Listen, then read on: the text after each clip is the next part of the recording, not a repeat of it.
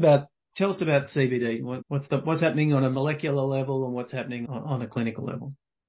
CBD is a really interesting molecule and one that's very hard for us in our conventional Western medical model to conceptualize, because it is what we would call a promiscuous molecule, meaning that it has activity at a range of different receptors, enzymes, and neurotransmitters. So in lab-based analysis of the activity of CBD, they're looking at over 65 different mechanisms of action of CBD. And so normally in conventional practice, if we have a drug that has multiple targets, we would call it a dirty drug. And what would normally happen... Who's coming up with these names? Dirty, promiscuous? Yeah. I know you've got to worry about the people who are sitting behind their computer screen for too long. Yeah, dirty.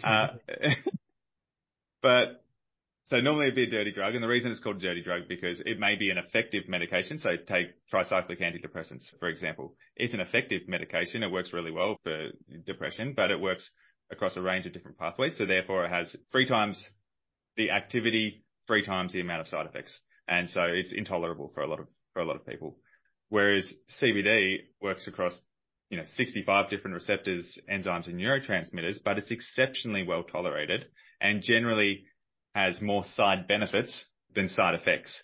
And a lot of that comes down to the affinity of CBD at each of these target sites, meaning that it has a low binding affinity. So it's only subtly changing the activity at those different sort of areas. In and of itself, it creates a network shift towards better health outcomes rather than conventional medications that might target a specific area and they'll poke that area really intensely, and that can have some positive benefits. So we talk about like lock and key for pain. So certain things keys unlock a pain in a certain area, but...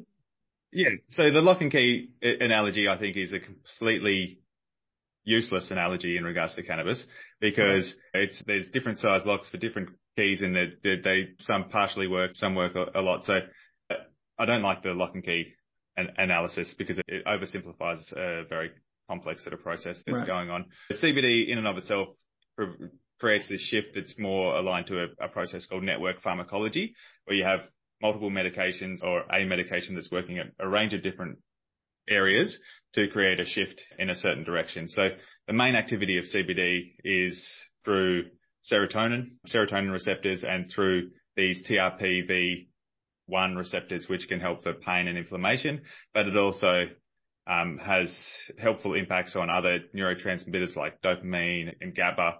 It upregulates the body's own endocannabinoid system by inhibiting the enzyme that breaks down the natural endocannabinoid. So it's positively impacting the endocannabinoid system, but in an indirect manner. It actually has very little activity at the conventional cannabinoid receptors, CB1 and CB2, and actually has its main activity is to dampen down the effect of agonists at that CB1 receptor. So this is where using CBD and THC together can be of benefit, where you can have synergistic effects, where they can have additive benefits.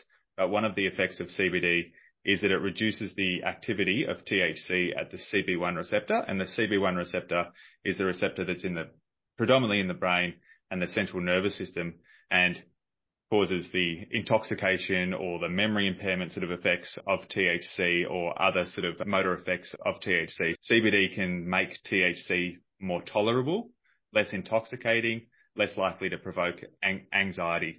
So this is where changing the ratios of CBD and THC can make a treatment very personalized for each individual, depending on their sensitivity to THC. So when you talk about this CBD, we talk about the molecule. So a standard drug is a molecule typically, right? It's one molecule that you're taking. Yeah, monomolecular. Yeah. Whereas when you're talking about CBD, are you talking about it as a standalone molecule, or is it having these wide-ranging effects because you're having it either with all the other cannabinoids and all the terpenes and all those things that are typically associated with having it? Because you're not prescribing it as an isolate, I assume.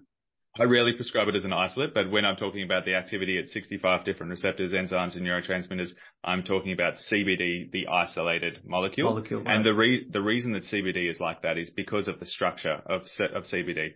So it has, from memory, it has one solid ring and then a long tail, and that makes it a very floppy molecule. And so it is floppy. It doesn't have a rigid sort of structure, which means that if you are thinking about a lock and key side of things, it's a kind of key that can fit into many different locks because of its malleability and its ability to change into multiple different shapes. But because it's not a key specifically designed for each one of those locks, it only partially. So it's like a master locksmith. Yeah, we'll get away from that. Maybe it's floppy because it's so promiscuous. That's right. Tired.